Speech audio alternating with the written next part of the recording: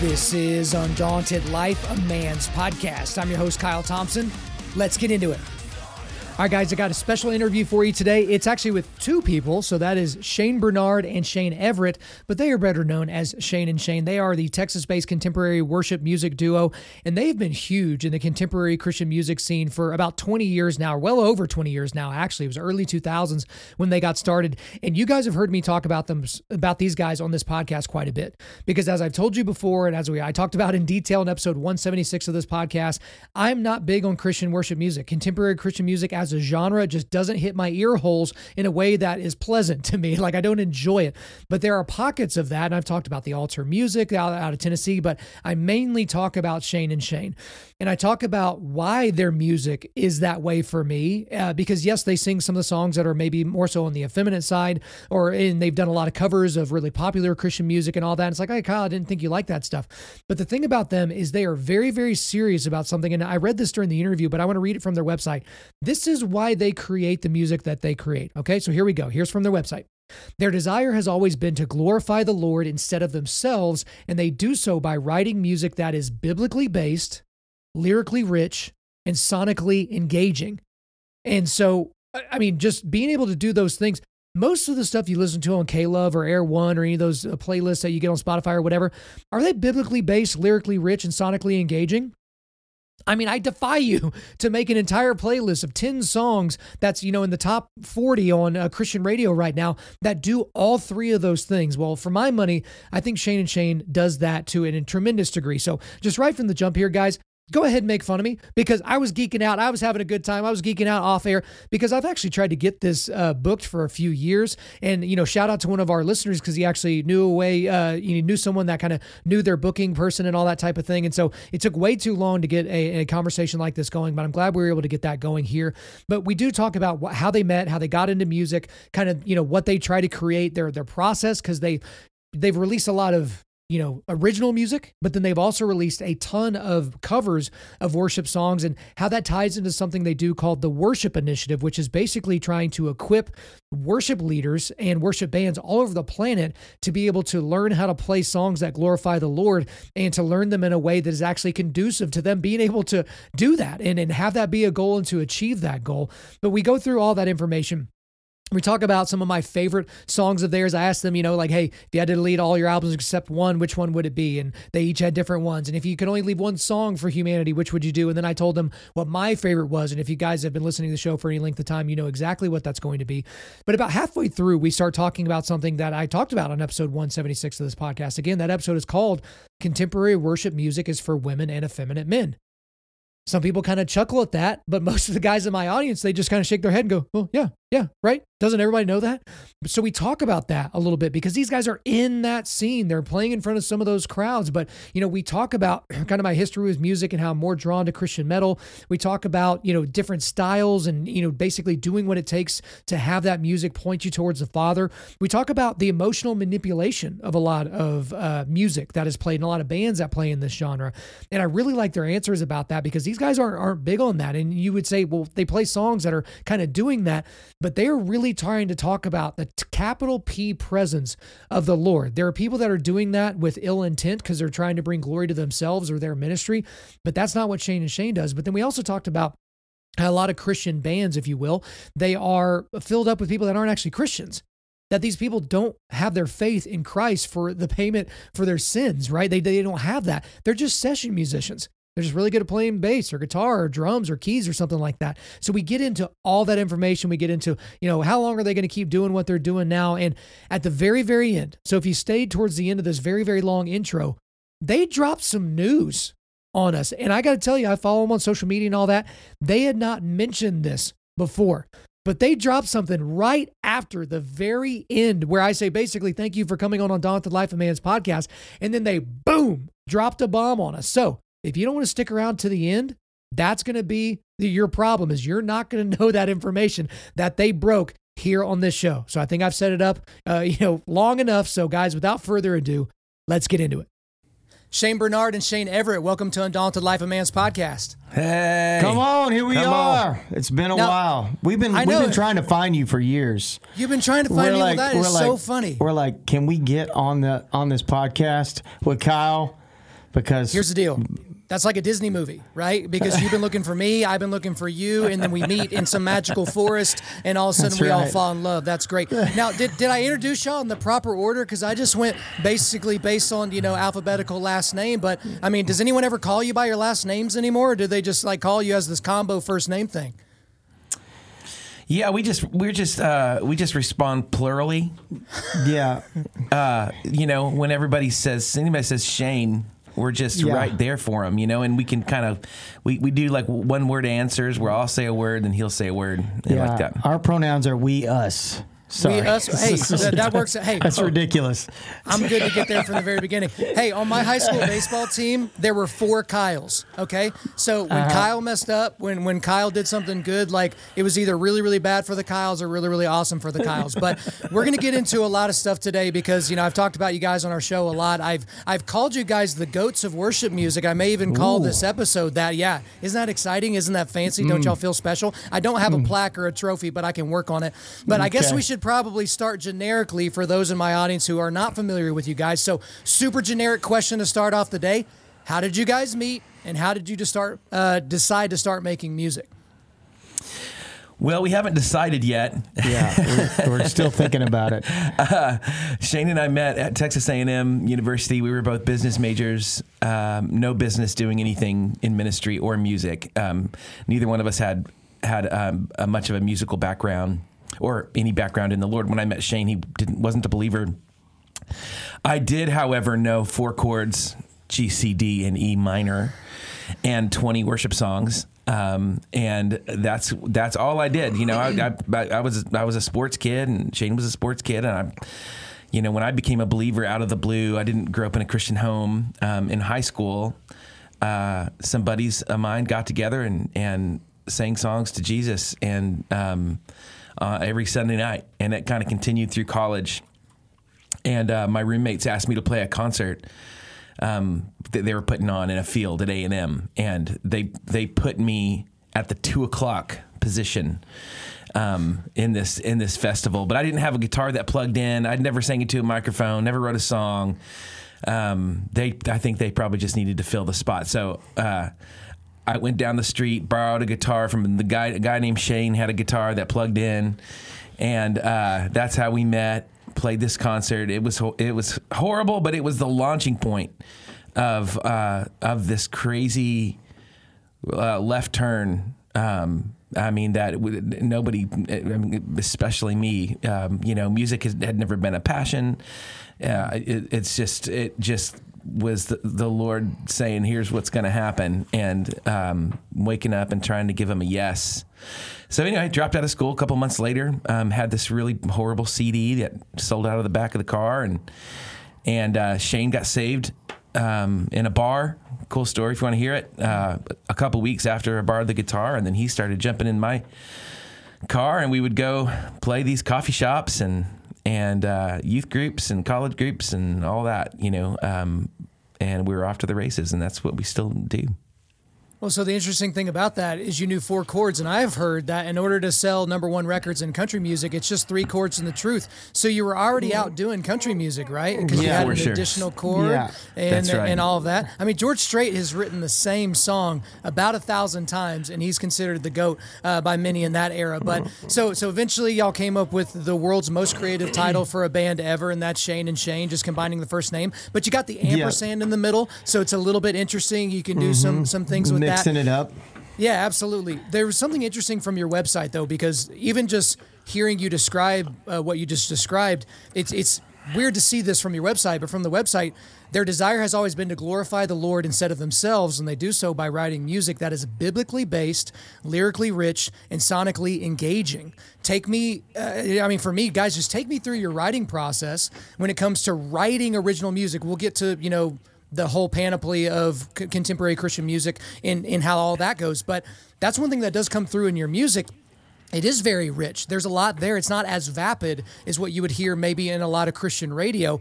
But to start not even wanting to be in music, just wanting to kind of do the business thing, to making that your goal, biblically based, lyrically rich, and sonically engaging music, take me through that process and how you can make original music today. Yeah, man, it's definitely been a process for sure. I mean, back when we first started, we didn't have a grid for anything musically. And so it was like, man, I think they used to sing the Bible, wouldn't the Psalms? And we did, our first record together was Shine Psalms. Yep. And we were just like bumping into life, singing the Psalms.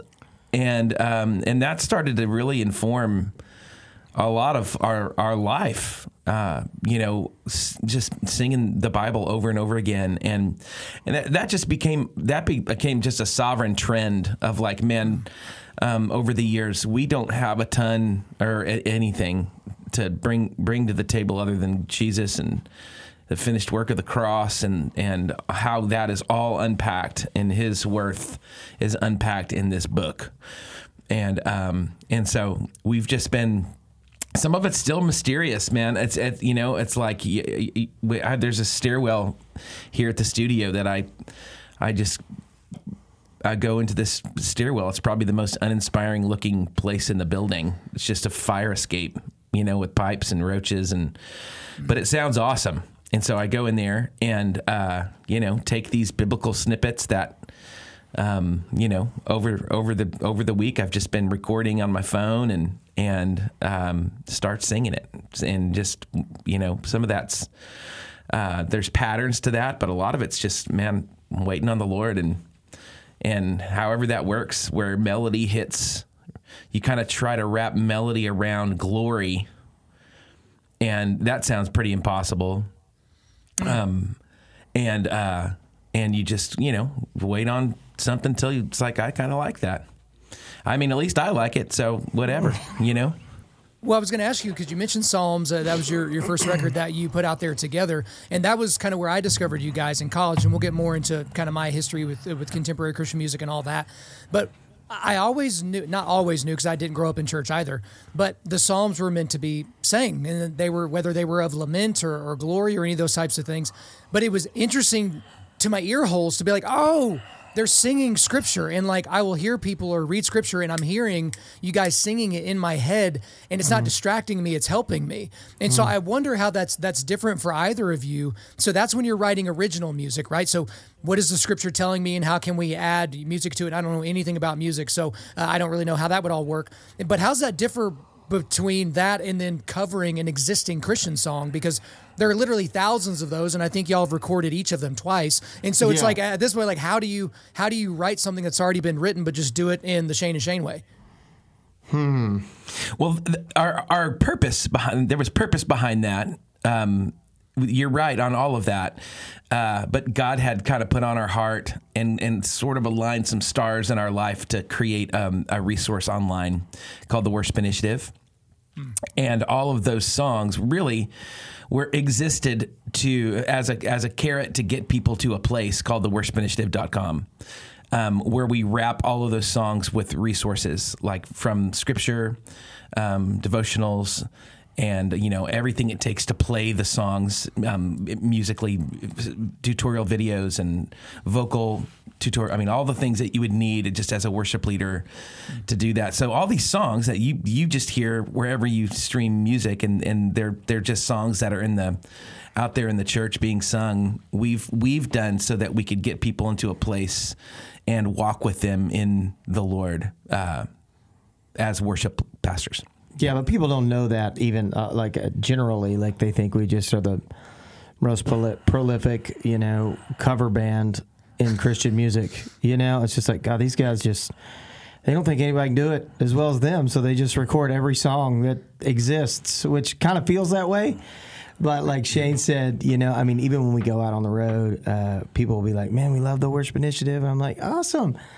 So you're on the website? And they're like, what website? And it's like, You know, so we haven't done a good job. We're like the worst self-promoters on the planet. So we're just like, you know, we long to see the mantle of leading, the mantle of standing in front of men and women on behalf of God and communicating the word through song and communicating the heart of God to his kids through song. And we want those people, you know, whoever they are, to be equipped, you know, equipped for the good work that the Lord has called them to do. And so we just wanted to help. And so it was kind of an online discipleship tool where we were just like, man, what you're doing is important, and it's important because you're speaking to God's kids, and God loves his kids. And so, man, you want to do that, and you want to care for them well. And so that's what the Worship Initiative exists for, to help leaders and musicians and songwriters to not just accurately hold the Word of God up in a way that's I would say honoring and also the invitation that's available to people to know him and to love him and to be a part of the family. So that's what we do with the Worship Initiative, and hopefully it's helpful. Yeah, well, and I've got a link in the show notes to that because I do want to make one quick observation. Use the word honoring. So we have a mutual friend in Joby Martin of Church of 1122 down there in Jacksonville, Florida, and he knows how big a fan I am of you guys. But he didn't even hook this up. What's wrong with that guy? But the thing that I've heard him say before is the band that plays at his church, you know, the house church, the worship band, he's not going to let them sing words that are not biblical. So you have a lot of these modern songs that are very emotional, very almost romantic, but they don't even resemble anything that's vaguely like the Godhead that we know from Scripture. And so that's the thing about how you honor God through that. And the funny thing about the Worship Initiative is when y'all started releasing those, that was way back in the day, guys, when you could pay $9.99 and then you would get that album. You didn't pay $9.99 and then you could stream every album ever made. And so I was with you guys for the first 10 because I thought there was only going to be 10 of these albums. I had no idea. And then you released number 11. I was like, what is wrong with you guys? You're just stealing from me now. I don't have money. Like, come on, man. This is early in my marriage. But then when I found out, wait a minute, y'all are helping break down how to play these songs because it's very, very easy for the person sitting in the pews to point at the worship band and be like, yeah, that bassist isn't very good, or that drummer's not really my style. It's like, look, these are just kind of weekend warriors. A lot of these people aren't session musicians. They're not being paid to do this. They're trying to glorify God and in the best way possible. And y'all are trying to help them sharpen the sword a little bit. And so I absolutely love that. And so I can kind of give you a little bit of a pass on the fact that you guys have recorded about 2,485 albums by now. But there's a lot out there if you guys want to just hit shuffle on their playlist. But I've been real nice up to this point, guys. And I've kind of tut-tutted you guys, and I told you guys how big a fan I am. But I'm actually really mad at you guys. Do you want to know why? I do. Okay. Yes. So way back in 2006, when I was in college, just minding my own business, you guys decided to release a little EP called the Bluegrass Sampler. Okay? Yes. Now, I proceeded to wear that EP completely out. I loved it. I still love it. Your bluegrass versions of Power in the Blood and Blessed Assurance were stunningly awesome. That's like still in my probably top 10 of y'all's entire catalog, okay? Wow. And that led me to believe, hang with me here. That led me to believe that you guys would eventually release a full album of bluegrass songs, and I am furious to report to my audience that here I am 17 years later, and I have yet to hear an entire Shane and Shane bluegrass album, and I am not pleased with you. So I guess my question is why are you guys doing this to me? Can you hook me up?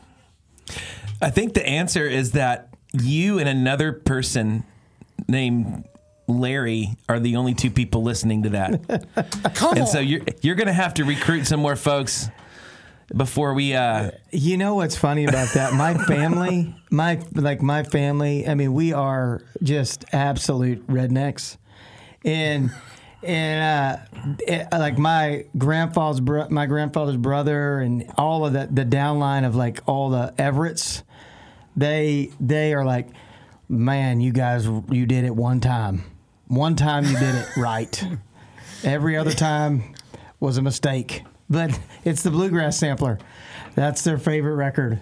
That's funny. I mean, because I think in one of the worship initiatives, there's kind of a bluegrassy, country-y song, and I can't remember which one it is off the top of my head. And I was like, they're toying with me again. They're getting me to think that that's actually going to happen. But if you guys can hook me up with Larry, that would be awesome. I would love to have him and jam out.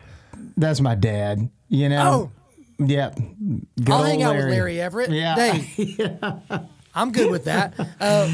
So I can continue to hang on hope. Maybe by the 20-year anniversary of that, y'all can release maybe just another 3 songs. Maybe not. Maybe just a sampler EP follow-up. I mean, you guys record enough stuff. You could probably just sneak that in to the queue if you don't mind. Yeah. But I do have some questions. So that, I'm mad at you, but I'm back now. I feel good towards you guys. Okay. But I am going to kind of put y'all on. chest. Yeah, absolutely. I had to. It's just been weighing on me all these years. But now I do want to kind of put y'all in a little bit of an uncomfortable position to maybe pick your favorite children. So I like to do this with artists, or writers or different things like that. And so I'm going to make each one of you choose that if you had to leave one album, one LP in your entire discography, worship initiative, original stuff, whatever, and you could only leave one album each for all of humanity, and we had to delete all the other ones, Men in Black, style, and no one remembers any of that. And the only way that humanity will know that Shane and Shane existed is that album. Which album are each of you going to choose? Mine, this is the Shane B over here. Mine's going to be the Psalms, Hymns, and Spiritual Songs live. Which just released. How about that? Which just released. And it's just special to me. I don't know. I think I'd gladly delete everything else. Wow, that's actually surprising to hear. Well, that's really awesome, and this actually works to your marketing benefit because it's like, hey, it's out now. Let's go get these first and second week streams going, right? Right. Yep. So what about you, Everett? I think it's probably similar because it's kind of, Shane Bernard is, we've kind of joked around like internally. It's his favorite song is the last one he's ever written, So I think it's always like that for us. It's just like that's kind of, I think, what the Lord's like doing seasonally. And so I think when you just finish something, you pour your heart and your soul into it, it's kind of like, man, this is kind of like what's happening now, And there's I think, hopefully we're growing as musicians and songwriters and, production wise and all the things. But for me, I think probably Psalms 2 was probably the one for that I thought was unique in a sense, some specific songs on it that were like really powerful for me and my family, but it's, most of the songs that come out of our camp are pretty devotional for us, and so I think they're all like they're not. I don't think Shane specifically is necessarily writing songs for people that to even really like for them. It's mostly his own walk with the Lord, and so. They're all super, super personal and devotional in nature. And the fact that that's helpful for other people is a testament to the Word of God and what the Word of God does. And because that's, really where I would say, most of the, not if all the inspiration comes from the Spirit of God and His Word, So, it feels a little different than, writing a song about your puppy. It's just different. So, well, the funny thing about that is some people would hear that and be like, well, that's pretty selfish. You're just making music for yourself. It's like, well, no. The same thing with my podcast. Whenever I prepare a solo episode or an interview, it's like I'm asking the questions that I know my audience will want to know because they're like me and I want to know the answers to that. That's right. Mm-hmm. And That's so right. You guys are trying to fill a gap that I think, and we'll get way more into this in the latter half of the interview, I think y'all are filling a gap in the Christian music space to where it's like whenever I've spent time with Phil Robertson, I've been down there a couple of times to hang out with him and his family and to be on their show and podcast, and I think you guys have been on there as well. That man is marinated in the Scripture. I don't know that that man has ever sat down, opened up the Bible and said, today I am going to memorize Matthew 4 verses, 1 through 7. I don't think that's ever happened. He just says, hey, look at here, man. And he'll flip over to this page and he'll be like, and he'll talk about this and he'll be, hey, look at this. And then he'll go over to another page. It's because he's marinated in the truths of Scripture. He doesn't just think of them whenever it's convenient or whenever it pops into his head. But hey, we'll get more into the philosophical here in just a second. So I've made you uncomfortable to each of you picking one album. Now we get one song. So you're deleting every single song that you've ever recorded in your entire lives, even on the individual one. Shane Everett, I've got your solo album. It's awesome. But all of them, from Rocks Cry Out to today, okay? You get one. You get one song each, and that's the only way we will know that Shane and Shane existed. Give it to me. Oh, gosh. You go first. I would say Psalm 23. That's what I would say. I feel like it's got everything. I feel like it's got everything in it. Like that psalm it's got all the goods, man. Like it's just like the full meal deal. I don't know if you were gonna leave one song, one scripture. It's so helpful. Okay, Psalm 23 from Everett. What about you, Bernard? That's good. It's hard for me to say anything else but this song called "You've Already Won." Told you, last song he's ever written. That's his favorite. And always. I could gladly erase everything else. So Bernard, is it that you feel like all of your life and all of your collective talents and skill sets and experiences is coalescing in whatever the last creative thing that you've created is? Does it feel that way? No. Okay. Not at all. I think it's just, I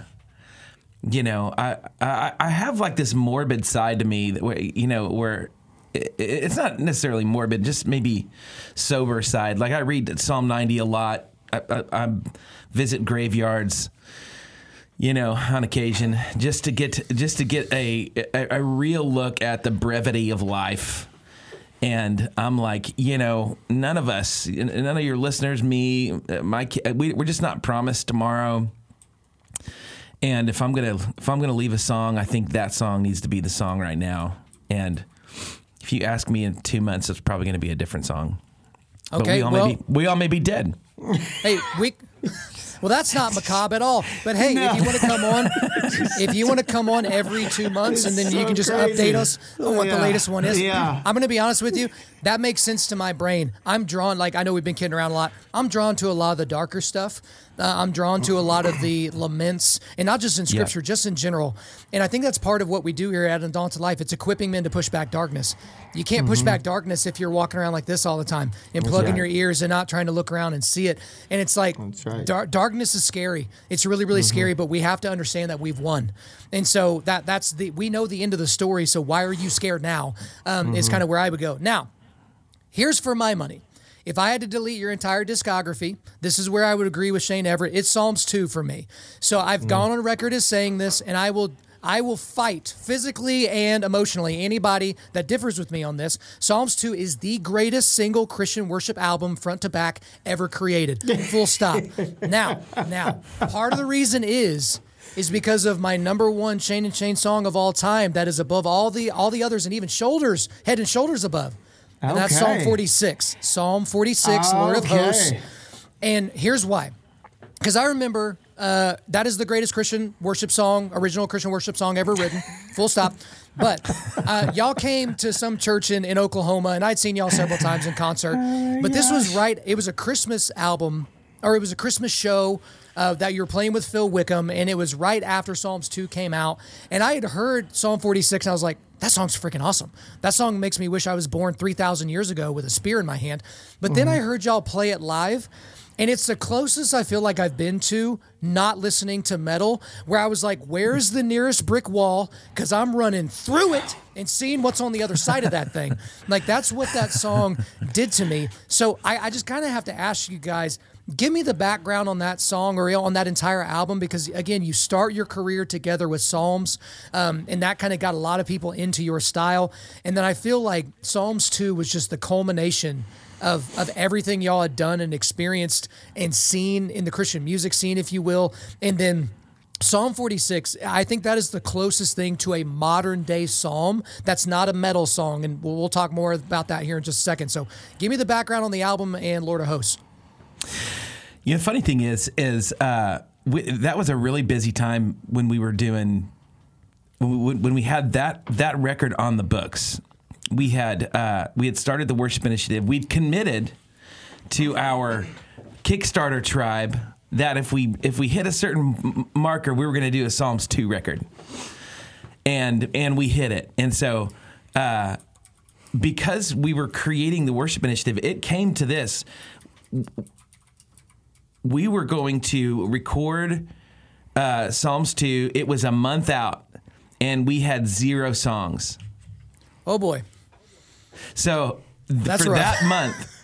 For that month, because we had to, like, it came to a point we were late, and it's like, we got to do it. We booked the band, everything is in the books, and so we just got to do it. So it was a really cool process of, like, just seeing the Lord come through and flex. And I was listening all day long of just, that song in particular happened. There's multiple sections of that song that I had written years before, word for word, note for note. And then I heard, somebody else sent me another song, a friend of mine, and then I loved this section, and then combined with this section, and I'm reading through, Charles Spurgeon's commentary and a couple others, and it's just like, it all just came together. And so, I was telling Shane yesterday that, like, I don't know if I can write a song through the Psalms without reading the Treasury of David, Spurgeon's commentary on it, because it is so enlightening. It is so helpful. He's pointing to Jesus around every corner, and it is great. So that had a big part to do, just unpacking, like, what's behind, be still and know that I am God. That's great. We all have that on the coffee cup and the bumper sticker, but what's the backdrop of that? And so then trying to paint a picture musically of sort of like what the lyrics are saying, what the backdrop is saying, and then trying to represent that musically too. So, yeah. When I think the interesting thing about that is, so I've got the Spurgeon Psalms commentary sitting about 10 feet away from me right now. And I mean, those are the words of a preacher. Like, when you're talking to that guy, he's not just a theologian, and I don't mean to demean theologians in any way, shape, or form, but this was a preacher. Like, that was what he did. He was spreading the gospel of Christ verbally and explicitly, right? Yeah. And what's interesting about that is my favorite band of all time is a band you may not have heard of named Zao. And the funny thing about them is their most rushed album is an album called Parade of Chaos, and it's their worst album. Like, and it was just they were like writing it on the dashboard of the car as they're riding to the studio and those types of things. And it's just like, it's just not my favorite thing that they've ever done. It's easily skippable for me.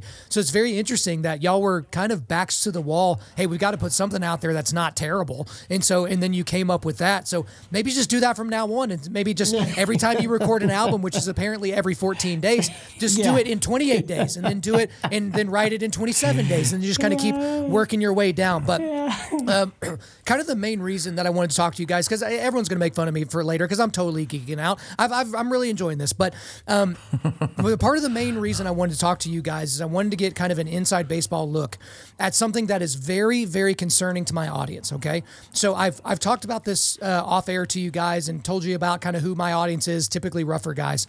Well, we're closing in on 500 episodes of this podcast, but to this day, episode 176 of my podcast is still one of the most listened to and most shared episodes. The name of that episode is Contemporary Worship Music is for Women and Effeminate Men. And on episode like 2 or 3, I mentioned how much I hated contemporary Christian music. It just sucks. I don't want to listen to it. It's awful. And then I would also say, but Shane's cool. And then I would move on with my life. And then the reason why is because, guys, I didn't grow up in church. I didn't grow up reading the Bible. I don't know any Bible stories. I started going on my own in middle school because that's where all the hot girls went on Wednesday night, was to First Baptist West in Lawton, Oklahoma, which was really close to my house, which was mega convenient. And then, the Lord had other plans for me in 10th grade. Hellfire and Brimstone guest preacher came in on a Sunday night and snatched me out. And, Calvinists would say that he picked me. I would say that I turned to him, but we don't have to talk about that right now. And here I am, I'm saved. And now I got to do all the Christian stuff, okay? So I went to the Christian bookstore. I bought a book, Bible that looked like it was meant for a teenager. And I started devouring the Word. Started in Matthew and then, rounded back towards the Old Testament. But then I started listening to Christian music. And I was like, maybe I'm broken because I don't like it. It's not good. I don't want to make those sounds come out of my mouth. Like, this musically doesn't appeal to me. And around this same time, guys, a friend of mine introduced me to Zao, who I've already mentioned, in their album Blood and Fire, and another brand named Living Sacrifice that had a metal album released at that time called Reborn. Christian metal bands. And as soon as I hit play on these albums, made sense. And I'm worshiping the Lord to this, as opposed to, the hand raising, eyes closed, big kind of thing. And it was like, man, maybe something is broken in me. And then I get into my 20s and I feel like, man, there's some rough dudes that walk into church and see some of the guys walking around and listening to the music, and the lyrics are kind of almost homoerotic in nature. If you took out Jesus' name and put in Frank, it's like, okay, we're singing songs to our boyfriend named Frank, and like, this is kind of weird, but they don't have the emotional wherewithal to like know why they're even thinking that. And they become very uncomfortable with the whole worship side, and then they just delete it. They say, I'm not going to do that. I know that's a really long setup to a question, but I guess I want you guys to speak to my audience, because I've tried to introduce them to you, and I talk about Psalms 2 quite a bit and Lord of Hosts and those types of things, to be like, if you're rougher and you like that kind of really edgy music, here's some stuff that's like that. But what would you say to guys that are like, man, I'm, because I had a worship leader in my area tell me I may not be saved because I don't like contemporary Christian music, and he meant it. And I was like, there are guys that feel like maybe I'm not saved because I don't like listening to K1 or Air One or K-Love or whatever it's called. So just help me from just going off on another diatribe. Talk to my audience a little bit. I can totally see that. We might be bad people to ask the question, because Shane Everett's about to respond with, all I listen to is podcasts like yours and talk radio. And the last time he listened to a song, could have been like 3 years ago. And then I'm going to be a bad person to answer that, because funny enough, what I over the last 10 years have been listening to, if I listen to music, is especially for your audience, the Pride and Prejudice soundtrack. I'm sorry. So I think I'm the wrong guy to answer your question. That's hilarious. So, so there you go. But I know Jesus is real, and I know that you can know him, and I know that he can satisfy your heart in a way that music can't. That's right. And in a way that alcohol can't. And in a way that all the money in the world can't. And he's the only one who can do that. And right. And so, sometimes music is really helpful when you wrap music around the truth of God. It's helpful. And we're all just going to have our own preference, and we talk to worship bands all the time, and I'm like, and worked with worship bands over the years, and kind of got to rebuke them, and admonish them of like, man, have you seen who's coming to your church? Why in the world? What is going on? And just like, man, your job is to serve your body, and if that the top 80% of your church is 65 and what are you doing playing Oceans, over and over? I mean, like, what's going on here? Is this about you? Is it what's our job is to just simply serve the body and lead songs that help us see and love and enjoy King Jesus. And so, anyway, we could get on a tangent there, and I don't know if that's where you want to go, but just everybody's going to have a different style, and the cool thing about what we get to do is, like, I like to think about how can I create something that brings in a rough guy who hasn't been to church much, but has this something in him that's drawing him to the Lord, and then his 14-year-old, and then a widow. I mean, how do you put all these people in the same room or the same car and enjoy Jesus together? And I like the thought of that. And, you might listen to Psalm 46 on that record and, be pumping iron. And then you get to, Psalm 23 and you're like, oh no, man, this guy probably listens to Pride and Prejudice too much, So it's just gonna ebb and flow, and I love that about the Psalms because they do that. They just ebb and flow. I mean, 30% of them are at least 30% of them are laments, Right. and they're sad. And it's like you imagine the flute and the lyre and the harp in a minor tune. There's not going to be any weights going. Weight room music. It's just not happening. But other, it's like, man, this is a friggin' war cry, and give me the brick wall, and let's go. And so it's always a treat to try to wrap music around these kinds of thoughts, Yeah, and I think too, like just to add to that, I think Shane and I have had the opportunity to do some really cool things with an organization called Men of Nehemiah, which is, just basically room full of convicts, and then also an organization called Teen Challenge. And I think there's something to guys that have been deemed in our society as like outcasts would be too gentle of a word, but like throwaways, just like there's no hope for somebody like you, if you're, you got face tats and neck tats. It's just like, but man, dude, there's something about when you sing scripture with a group of people who've basically been thrown away to hear, if they can hear by the Holy Spirit of God that Jesus loves them and he has a purpose for their life, man, it's some of the sweetest times of worship we've ever been a part of. I mean, we were with some guys just a few weeks ago, where the whole room looked like, a prison yard. And we start singing the Word of God, and the Spirit of God was like, in an authentic way, communicating that truth. And man, we just kept going.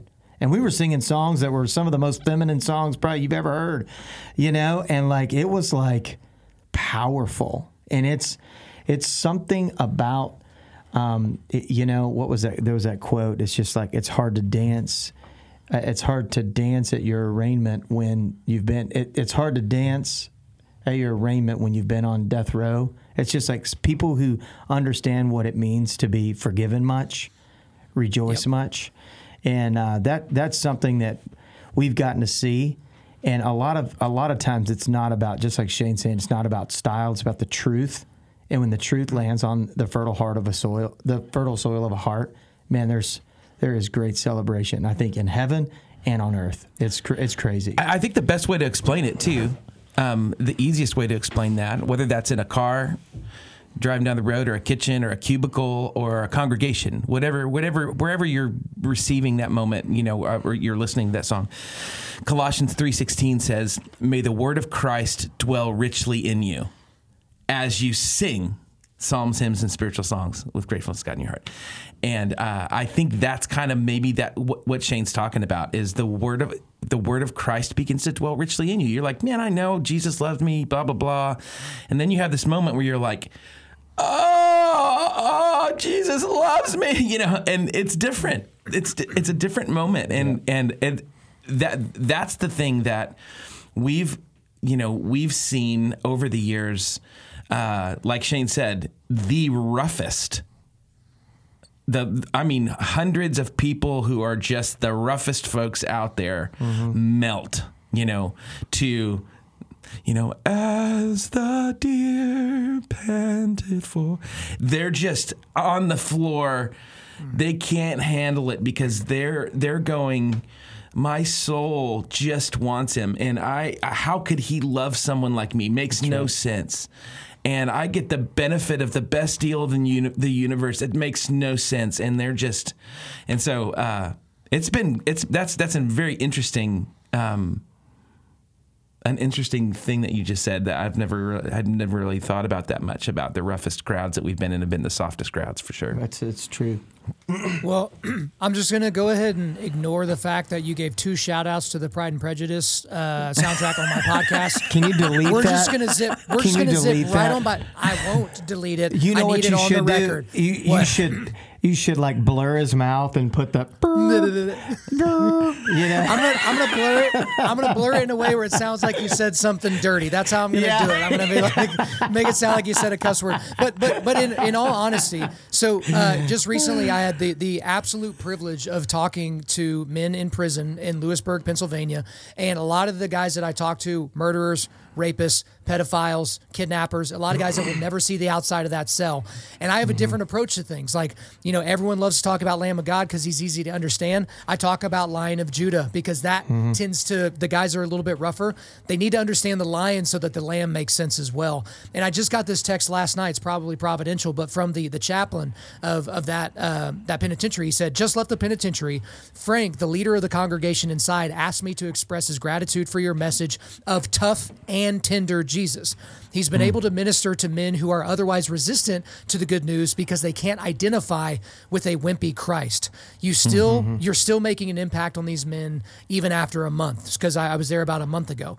And this shouldn't get into, guys, find whatever music helps you bring you closer to the Father as you listen to it. And so if it's not Shane and Shane, if it's not, I can't name any other bands because I literally don't pay attention to that thing. But like for me, it's O Sleeper and Living Sacrifice and Convictions and Impending Doom and Holy Name and For Today and these bands to where it's like they start the song out with "Let my name be feared at the gates of hell as I exalt the Savior," and it's like, and like everyone just kind of freaks out and like you find God in that moment, and we're not on the floor in a puddle and we're not in tears and we're not holding hands, but find whatever that means for you. It doesn't matter. Where I will say a lot of guys get maybe skeptical is they understand cognitively that there's a little bit of emotional manipulation happening when they're listening to certain worship sets. Because again, I don't know anything about music, but where it's like, chorus, chorus, chorus, bridge again, chorus, and then we're going to do the bridge, and then we're going to do the chorus, and then we're going to do the chorus but with a key change, and then we're going to do the bridge, and then it's chorus, chorus, chorus, chorus, chorus. And it's like, 47 minutes later, we're still singing Oceans, and it's like, okay, I guess now I'll raise my hands because maybe he'll stop this song and go to the next one. And so it's like, but again, I know you guys sing those songs, and when I've been at your shows, it's like amazing. I get kind of wrapped up, but it's the emotionalism that I think drives people nuts, especially if you're more conservative, maybe you're more basic, you just want to sing hymns, and then you hear these songs that have these, they're trying to get you to elicit some emotion and to make them uncomfortable. Talk to me a little bit about that, because that's where I think a lot of guys in my audience, again, to be fair, maybe they're not as in tune with their emotions as they certainly should be, but they feel like, they're trying to emotionally manipulate me right now. I think I'm just going to stick my hands in my pocket and stare at them. Yeah, I think putting Jesus at the center. It's like you said a minute ago. We still have a moment at every concert we play where I unpack Psalm 46 to your lion and lamb point. And I just tell the story of King Hezekiah and the nation of Judah, and Assyria was coming to get them, and they go to God in prayer. This is the most terrifying army that mankind has ever known about. Hundreds of thousands of horrible men, strong men, and an angel shows up. The angel of the Lord shows up, wipes out 185,000 of them, probably on the spot. Yeah. The incarnate Christ, right? Which is easy to miss. If you're reading through there. And he took them out. And they go out there and they sing the Song of Trouble for the first time. Hey, come behold the wonderful works of God. He makes desolations of nations. He makes war cease to the ends of the earth. Come, he breaks the bow, bends the spear, burns the chariots with fire. Hey, be still and know that I'm God. And then he shows up in a manger. That's the next time he shows up. Yep, as a baby. And that's how we actually do the exact same thing that you said you do. Every time we play, we go, hey, this is where he showed up. And he's coming back again like that. But the very next time he shows up with flesh on as a baby to actually sacrifice himself for your crap. That's why he came to win the war on sin and death. And he did. He beat it on the cross, rose out of the grave. And so I love the thought about that. I mean, that's how we lead out of the gate when we come out in the show. We come out that way versus the opposite way of like, let's sing about the Lamb of God. Because I think you're right. I think there's something about Jesus that we just need to know that he's the most incredible, most powerful, most virtuous, righteous butt kicker that's ever lived and that will ever live. And once we see him like that, we're like, that same guy showed up in a manger? Yeah. Yes. What was your question? I'm sorry, I didn't answer your question. That's usually it's Shane. No, that was actually very helpful because I was basically asking about emotional manipulation in worship, and you basically talked about it there because a lot of bands, if they get their 4-song set before the preacher comes out and does their TED Talk where they sprinkle a couple of Bible verses on top so they can keep their tax exempt status, they will do the upbeat song where there's 47 people on stage and only 5 of their mics are turned on, and it's jumpy, and then usually the second or third song is all right, we're going to slow it down and we're going to bring the mood down and we're going to bring the fog up, and then it's just like, okay, I get what you're trying to do. It's like, you don't have to do anything extra for the Spirit of the Lord to show up. Do you realize that? Like, you don't have to go above and beyond. Do it as unto the Lord. Play your bass, play your keys as unto the Lord, and just let the Spirit move is kind of where I sit there. But I guess something that kind of plays into all this is talking about Jesus rightly in the songs, talking about God rightly, because when you sing a song that seems like it can be named from an album called Boyfriend Jesus, it's like Jesus is not your homeboy, okay? He's not this cute little guy, this somehow white, blue-eyed, blonde-haired, Danish-looking dude that you can just roll up into your pocket and stick into your shirt pocket and pull him out whenever you need a kiss on the tip of your nose. It's like, this is the Lion of Judah. You can't fully understand the Lamb without understanding the Lion. You can't fully understand, Bernard, to your point earlier, these depraved men that have done these depraved things, they understand grace more than anybody because it wasn't like they cussed when they were a kid and that was it. It's like they've shed the innocent blood of image bearers of God. They understand it more. And I guess that's where we get into this whole discussion about Christian music, guys, is because I think it's shocking for a lot of people watching a lot of these Christian worship leaders deconstruct all of a sudden. Or maybe they were, the guitarist in Hillsong and they fake having cancer, and then it's like all these people are like, how could they possibly do that? And I think people don't realize that all the music that's happening on all, any type of music, but in the Christian music sphere, people just assume that everybody in that band's a Christian. The big worship band that comes up and does, a set for their church, they assume everyone on stage is a Christian and put their faith in Jesus Christ. It's like some of those people are session musicians. They're just getting paid to play music. And the lead guy probably is a Christian. But I think that kind of leads again to this skepticism of Christian music to where it's like, do these people even believe this stuff that they're singing about? Or are they just getting a paycheck? Yeah, I think there is all kinds of that. On one hand, when you're talking about a certain kind of church, which that's actually the kind of church that we go around and play concerts in. Right. I think it's that kind of size of venue in church. I think we're learning that most of the church consists of what we referred to earlier. Like, man, I'm a fireman, and I kind of played the bass in a garage band when I was in high school, and I'm going to go and serve on the worship band because they just need, there's 173 people showing up on Sunday morning. I think that's probably the most of the church. And so like we have bands come up to us when we play concerts, and they came up and they're like, we didn't have music when we gathered. And then because of the worship initiative, we have music. There's the guitar player. Here's the bass player. Here's the keys player. And we have experienced God in a way that it blew our mind. And so I think there is a kind of church you're talking about, sort of like your mega church or medium church that, yeah, they go to conferences and they're trying to replicate, they're the ones going to big conference and they're trying to replicate, or the Grammys or whatever. They're just trying to replicate whatever they see and do. They're replicating the songs that are popular and that, that people are listening to out there. They want to do them like that. And I think there's conversations there that, okay, what can we learn from that is unhelpful and distracting, and what can we learn? Is there something to be learned that we can grow in Jesus? Are they doing things well? And I think there could be a podcast about each of those. Yeah, sure.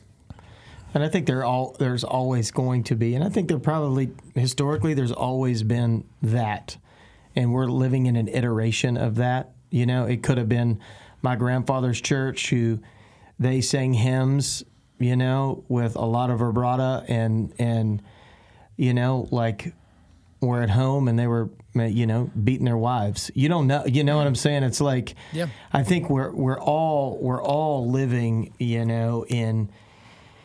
in a world that's wearing out by like a garment, and we're all people who have the ability to be the worst or the best versions at any given time, without depending upon the power that the Spirit of God, the indwelling power of God that dwells in the hearts of believers, without depending upon that, without understanding, like, we can do nothing without the strength that comes from that power.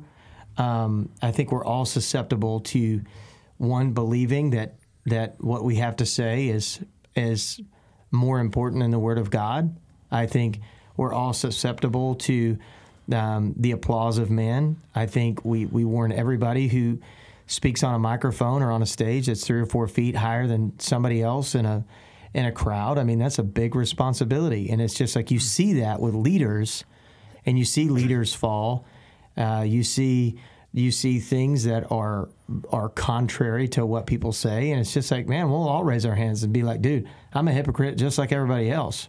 But by the Spirit of God's, staying work in my life, lest I be one of those guys, it's just like, man, I want to make it. I want to make it to the end, and I want to depend upon Him to get me there, and it's just like, I pray that as a church and as bodies of believers, whether you're, a construction worker or a worship pastor, it's just like, man, we need to depend on each other. We need to build each other up. We need to hold each other like to the standard that the Lord has held us to for our joy's sake, and for the health of the body, And so, it's like, man, we want to be careful to judge lest we be judged. You know what I mean? But in that, I think we can use the smell test. I mean, Piper talks about that. It's just like, something smells wrong. I don't know if it's wrong, and it's easy for us to get, like, even in our world, it can be easy for us to get not just judgy, but it's just like, I knew that was coming. Yeah, I smelt that on that guy, or I smelt that on that team, but it's just like, I pray, like, as believers, as leaders, that would break our heart more than offend us, And so I think we have to be careful as people who are leaders, whether that's you're a leader at a church of 50 people or you're a leader at Hillsong Church. It's just like, man, you got to walk with, it is kind of like fear and trembling, It's just like, man, because, man, you gotta don't hold that word wrong, I mean, there's some to that, I mean, where's that scripture where it's just like, man, as leaders, man, we're called to a higher account, and it's just like, man, God cares about His kids a lot more than you do, and it's just like, man, so if I'm teaching a kid or telling a kid or one of God's kids something, man, we pray that it's true. We don't want to distract them. We don't want to cause them to stumble, because He takes that pretty seriously, Yep. And there's grace, but man, that's why we want to, like, appropriately carry the Word of God. I have I think my observation of kind of what you're talking about in rooms with subwoofers and smoke machines and repetitive songs, and I mean, we go to Watermark Community Church. We probably have one of the best venues in the country. So we have all of those things to be able to use. I think they're kind of morally neutral. All things God created, as long as we can use them to like make Him look good and not like somebody's belt buckle, like on a screen. But I think the word that over the years that I get more passionate about when you talk about manipulation or what we're trying to accomplish in a room, and the word is all surrounding the word presence. And that I'm about to walk into a room here in a minute when we're done, and we have a record label, we have artists on the record label, and they're all writing records, and this is what I'm going to talk about is God's presence. And I feel like there has been a little bit of like cutting the knees out of the reality of the indwelling Holy Spirit who never leaves us, who will never leave us, who actually goes into our cul-de-sacs with us. Yeah. And because I have 4 daughters and a wife who actually know God, that we have this, I mean, we set up a camp there, and we have neighbors. None of our neighbors know the Lord at this point. We're actually, one of them just as of a couple of weeks ago does. But we have these rooms kind of calling down the presence. You come here to experience God's presence. And I'm completely down with the omnipresence of God, for sure, but not at the expense of the sacredness of the indwelling Holy Spirit. That when people walk into a room, hey, 100% chance He's here, 100% chance. I can tell you what's here, and our songs are doing that, and it's kind of like this it's very, very Old Testament-y.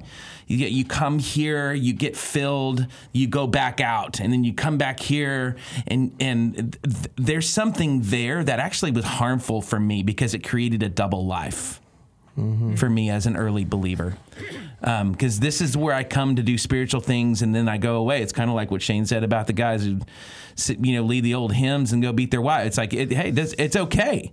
This is what you do there. This is what I do here. This is what I do there. This is what I do here. That's just not Christianity. It's a different thing. And so that's a little bit more of my concern. I think there's times I read through the later Psalms, the 140 through 150 Psalms, and there's a ton of repetitiveness there. And I think there could be a place for that. I don't know if, obviously there's beings that have always been saying, holy, holy, holy is the Lord God Almighty, who was and is to come. Holy, holy, holy is the Lord God. There's something about, there's one thing to say, and I can't not say it a million times. And there might be room for that, but not in the context of manipulation, and not in the context of like, I'm trying to elicit a physical response from you. I need the room to lift the hands before, and if that's the measure of success for me, like that's all trash. This is all real. He's real. His Spirit's real. Like He's coming, and songs are helpful, and they're biblical. And this what we've always sang. That's what we do. We sing to Him. We lift our voice to Him. Because His love is better than life, my lips will praise you. And in the congregation, I will lift my hands to you. Because my soul will be satisfied as with the richest of foods, like the best meal ever. It's what we do. That's Psalm 63. And so I do really get bothered when I'm in rooms like you're talking about. And I feel similar things that you're saying. And And I think, that we have a platform to walk with these folks. It's a big reason why we created the Worship Initiative. We did a songwriting class for college students who were in ministry school, worship leading ministry school, and some of them got saved. We're singing through the Bible. They don't know. You're right. Even the leaders, man, they're just doing they think it's cool. Why wouldn't you want to get up and... Right, they were going through the emotions, and they're talented. They probably look good in their skinny jeans and all that. And then they realize along the way, well, I'm kind of being undercutting these people. There are people that will play the organ at the church for decades, and then all of a sudden realize, oh my gosh, like I've never responded to the gospel. Maybe I've never heard it, and so that's why I encourage people. It's like, don't just assume everyone around you's been evangelized, and don't assume that everyone around you that has done a really good job of not cussing in public and not dancing and not beating their wives, that somehow that they've heard the gospel and that they put their faith in it. And it's kind of like, as worship leaders, you should be the springboard to where people are going to be discipled and held accountable, to where if you are in the crowd holding your hands up to praise the Lord and then turning around and using those hands to hurt image bearers of Christ, may you be held accountable for that, but also may you be discipled so that never even enters your mind ever again. And I think that's very, very important. We're a little bit over time, so we'll make this the last question of the day, guys. I appreciate all the time you spent with us today. But you guys have been doing this since the early 2000s. Okay, so here we are in 2023. You're still putting out records. You're still doing stuff. You're expanding with the Worship Initiative, and there's the whole business side behind that.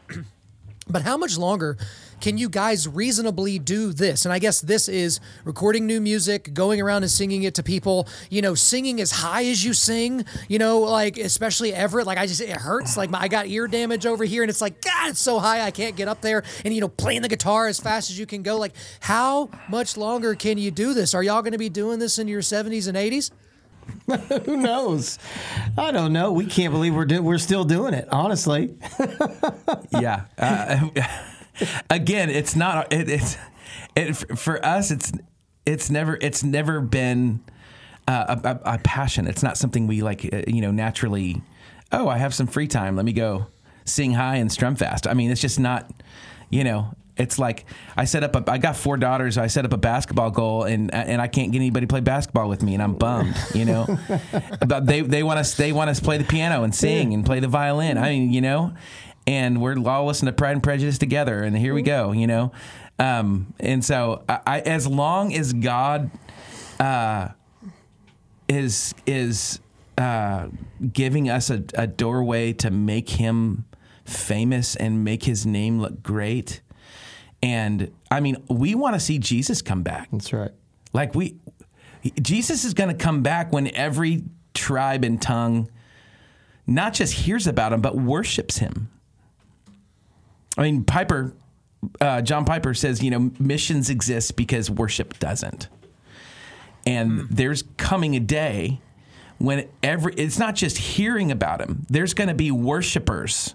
And that's all. That's not just music. Obviously, worship is just everything we do as unto the Lord. But man, if God can use us, especially the way technology is moving to make Jesus look as He looks, and people would see Him as He is and receive the free gift of God's love through Jesus Christ, His Son, and the sacrifice He made for them on the cross, then man, by all means, if I'm 89 years old and singing my face off and strumming, maybe I'll move over to the banjo or the mandolin for your sake at that moment. But man, praise God, if that's what He has, then we'll show up.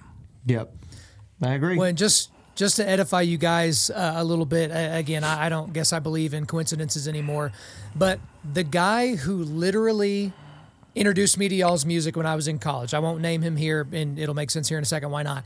The guy who introduced me to your music, the guy who introduced me to typical CCM, contemporary Christian music, this morning he's doing one of the most difficult things that he's ever had to do as a man and as a father, because a predator took advantage of one of his children, and he and his wife are going to be deposed in a court of law, to be a part of that proceeding. Okay. And I literally got this text as y'all were going through, one of your answers about 10 minutes ago from this guy. He says, let me see what he says. Listen to Psalms, Hymns, and Spiritual Songs, Volume 1 to prepare for this. And by this, he means what he's going to be going through this morning. And so you guys have heard a million stories like that. But I know it doesn't mean you don't want to hear 1,000,001. What you guys do is important for the kingdom. And that's big, capital K kingdom. But it's those individual people that are just trying to follow the Lord on a day-to-day basis. Your songs help them. I sent y'all a message on Twitter like 10 or 15 years ago, or maybe not quite that long ago, but it was like, when I listen to Psalms 2, it makes me want to get into the Word more. And I think y'all are going back to what we talked about at the beginning, about how you're wanting to make music that is biblically based, lyrically rich, and sonically engaging. You're doing that, and you're pointing people towards the Father, which is what I try to do when I speak live, which is what I try to do when I speak here on this podcast, is if you're looking at me, hopefully I'm reflecting you back and reflecting your attention onto the Father. So I really, really appreciate everything that you guys have done, but I did want to end with that edification. And Joby Martin texted me out of the blue, and he said, hey, Shane, because he knew I was talking to you guys this morning, he's like, hey, those guys are the real deal. So if you wanted him to talk trash behind your back, I'm sorry, you're just not going to get that. But that is all for me. Is there anything else you guys want to get off your chest? Oh man. No. We love what you do, Kyle. We love that you have a lion right there backing you up, back behind on your wall. And I love that there are a lot of you have such a unique role in the body of Christ, that you are ministering to people with really. My dad was kind of like a John Wayne kind of feller, and he got married in his mid-30s, and he was literally a gold mining army cowboy kind of. So I grew up with a rough dad with a very hard heart, and I had a very hard heart, and you are ministering to my family, because it was my dad, my brother, and I. The thought that there is a bunch of Dave Bernards listening to this right now and on a weekly basis, it just makes my day. So I just love what you do, and I know it takes a lot of work. And thank you, and thanks for having us on. Absolutely, Awesome. Shane, Yeah. Thank you for coming on Undaunted Life of Man's podcast. Come on. And hey, one more thing. We're headed to Israel next week. Psalms bam. 3 in Israel 2024. FYI. Spoiler alert. What you You're know not about playing that? with me, are you? I'm not I didn't know playing with anything you. about that. You're springing it on me at the Nobody very end of does. my interview here. Nobody does. Nobody knows about that. It's so far away. Nobody But I'm knows still about recording, so a lot of people are about to know about it. Like, what are you talking about? Like, did y'all just let the cat out of the bag on my show? that. I think he did. I think I did. Yeah, that just happened. Psalms I 3. may need to drop this a little earlier. Psalms 3. Say it again. I want to hear it again. Psalms 3. When's it happening? 2024 at some point. We don't know the exact date, but it's happening. Psalms 3, good chance we're going to record it, and we're going to take folks over to the Holy Land and record it there where they were sung for the first time. Well, I accept your invitation that you There obviously you just go. gave There to you go. me to There go you go. over there with you guys. Thank you guys very, very much. But, man, it's been an absolute pleasure. Thank you. Thank you. See you, Kyle. There you go, guys. I hope you enjoyed my time with Shane and Shane. But before we let you go, we are going to do a quick resilience boost. At Undaunted Life, our mission is equipping men to push back darkness with content that forges spiritual, mental, and physical resilience. So the two links I've got for you today, I've got a link to their website, which will get you to their socials and all their other different music things. And I've also got a link to the worship initiative, which we talked about towards the beginning of the interview. And guys, anywhere you get your music, Apple Music, Spotify, if you actually still buy vinyl or actual physical CDs, go out there and buy some Shane and Shane. Support those guys. Again, buy their latest stuff, buy their old stuff. Do what you can to support them. Show out, guys. Thank you guys for listening to this episode. Wherever you're listening to this, please subscribe, rate, and leave us a positive 5-star review. If you want me to come speak live at your event or on your podcast, just shoot me an email to info@undaunted.life. That's info@undaunted.life. Follow us on Instagram and like us on Facebook, and check out our website for everything else, including how to donate to keep more content like this coming your way. Just go to www.undaunted.life. And as always, we want to thank the band August Burns Red for allowing us to use their music for our content. The music on this podcast is their song Cutting the Tides, which is off their 10th anniversary re-recording of their album Leveler. The links are in the description. I'm your host, Kyle Thompson. Remember, keep pushing back darkness Keep forging spiritual, mental, and physical resilience. Keep seeking the Lion of Judah.